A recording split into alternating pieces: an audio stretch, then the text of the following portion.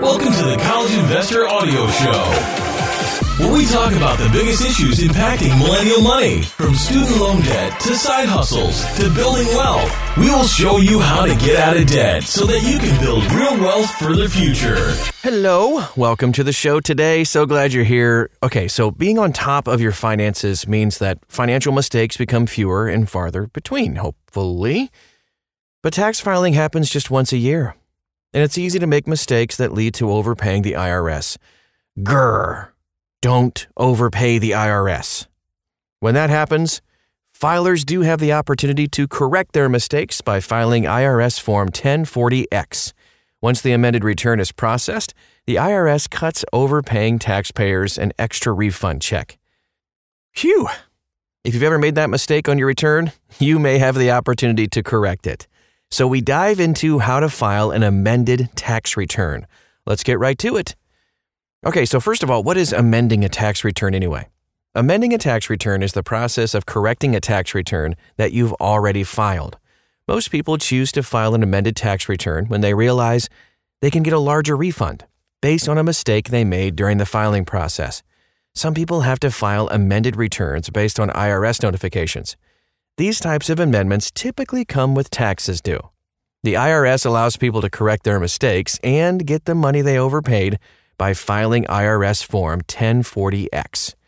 To correct issues with your tax return, you generally have to file an amended return within 3 years of the date you originally filed your return, or 2 years from the time you paid the taxes for that year. So, for instance, if you paid your 2019 return on March 1st of 2020, then you have until March 1st, 2023 to file an amended tax return. I hope that makes sense. So now that we know what an amended return is, why should you amend your tax return? Well, of course, the primary reason, which we touched on, is to correct a mistake that affects the amount of tax due in a specific year. An amended return may result in owing additional taxes due or getting a larger refund.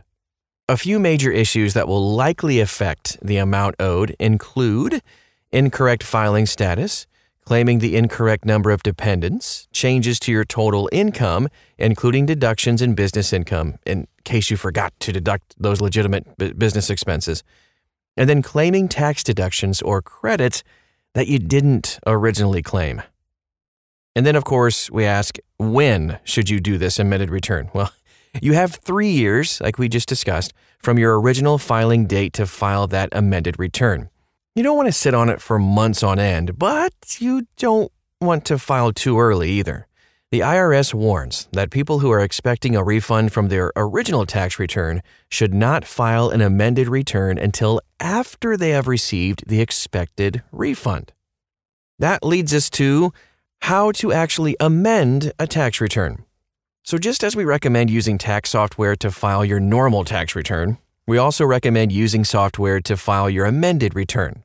The only way to e-file your amended tax return is to use a tax software product, by the way. Each software has slightly different steps, but these are the general steps you'll need to follow to amend your return. Step 1, gather your documents.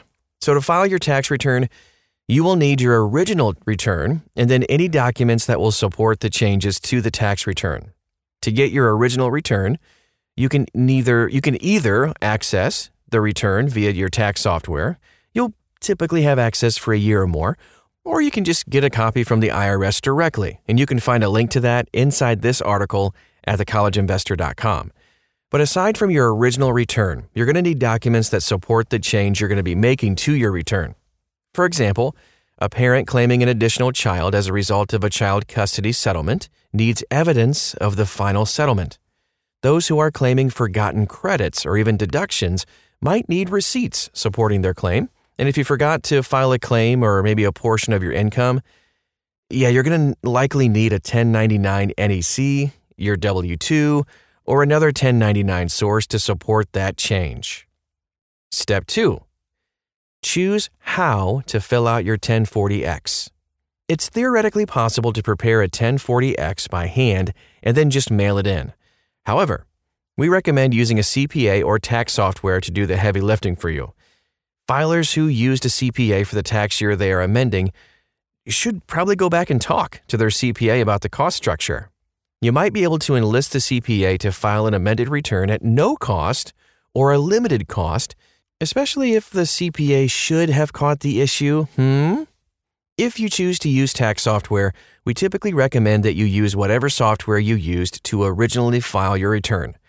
For example, if you used Free Tax USA to file your 2019 return, you should probably use Free Tax USA to amend your 2019 return.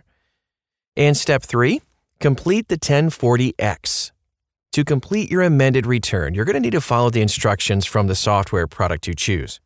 We have links to the instructions for H&R Block, TurboTax, Free Tax USA, and Tax Act all ready to go for you at thecollegeinvestor.com. Again, it's right inside this article.